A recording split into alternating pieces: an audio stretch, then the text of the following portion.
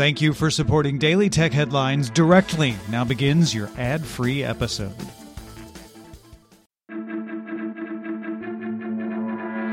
These are the Daily Tech Headlines for Thursday, August 19th, 2021. I'm Rich Straffolino. The Wall Street Journal sources say Amazon will open several large physical retail locations in the U.S., similar to small department stores. The first locations will reportedly be in Ohio and California. It's unclear what brands will be sold in the stores, although Amazon's private label goods are expected to be featured. It's unclear if these stores will use Amazon's cashierless tech. Facebook announced an open beta for Horizon Workrooms, a VR meeting space app for the Oculus Quest. Workrooms support up to 16 people meeting in VR, with 34 other people able to join in video calls without a headset. Workrooms supports screen sharing from a desktop, includes a note-taking app in VR, as well as virtual whiteboards. As part of its Q2 earnings report, NVIDIA disclosed its acquisition of ARM is taking longer to pass regulatory hurdles than the 18 months it initially anticipated, although it remains confident the deal will close. In the quarter, NVIDIA reported it earned $1.04 per share on revenue of $6.51 billion, up 68% in the year and beating analyst estimates.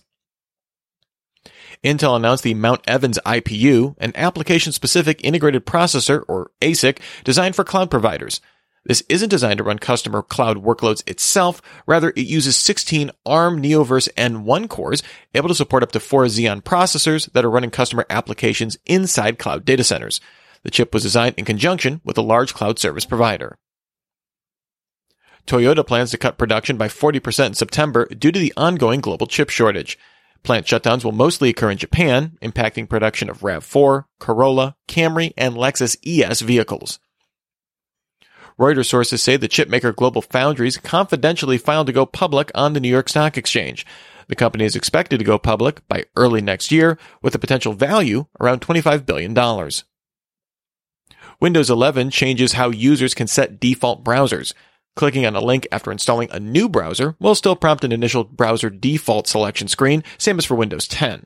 However, Windows 11 now requires setting a default browser by a file or link type rather than a single setting, with separate toggles for things like HTML, HTML, PDF, SHTML, WebP, FTP, HTTP, and HTTPS. The OS's new dedicated widgets area also uses Edge by default, regardless of other settings. Waymo's autonomous trucking arm, Waymo Via, is building a trucking hub in partnership with Ryder in Dallas, Texas. The company has been testing its Waymo driver platform on Class 8 trucks with companies like J.B. Hunt on Interstate 45 between Houston and Fort Worth. The new hub that it's building will help Waymo Via expand operations beyond I-45 into I-10 and I-20 and connect with Waymo's Phoenix operations. Dell announced a $349 14-inch portable USB-C monitor called the C1422H with a 1080p 60Hz LED IPS panel capable of 300 nits of brightness. It includes a built-in stand, supports pass-through charging up to 65 watts, and ships August 31st. The mobility company Bird announced a vehicle you can buy rather than rent, the $2,299 Bird bike. This offers 50 miles of range using a 36-volt removable LG battery, offering 250 watts of electric assist power in the EU and 500 watts in the US. It's available on Bird's site now and coming to retailers this fall. Facebook released a dataset of its most viewed content, including most viewed domains, links, posts, and pages for the second quarter of 2021. According to the data, 87% of content on Newsfeed doesn't include a link.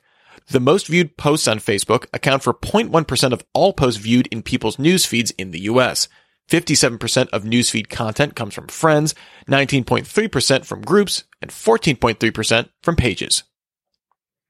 Apple appealed a copyright decision it lost to Corellium, which makes simulated iPhone software that security researchers and others may use to examine how the device functions. Apple makes a version of its software available to security researchers, but it's more restricted than what Corellium offers. Apple settled most of its claims with Corellium out of court. YouTube now embeds video chapters into search results, showing timestamp images underneath supported videos and letting users jump directly to that section from search. YouTube will also start showing content in other languages with automatically translated captions, titles, and descriptions. This will start with results in English with other language support planned. Twitter updated its API version 2 to support looking up Space's social audio rooms. Apps using the API will be able to search for live or scheduled spaces using user IDs or keywords, although it appears listening or attending a space will still require using the Twitter app. And finally, Netflix confirmed it's rolling out support for spatial audio in its iOS and iPadOS apps. Owners of AirPods Pro and Max devices will be able to toggle spatial audio on Control Center in iOS 14 and 15. Remember, for more discussion of the tech news of the day, subscribe to Daily Tech News Show, dailytechnewsshow.com. And remember to rate and review Daily Tech Headlines wherever you get your podcasts. Thanks for listening. We'll talk to you next time. And from all of us here at Daily Tech Headlines, remember, have a super sparkly day.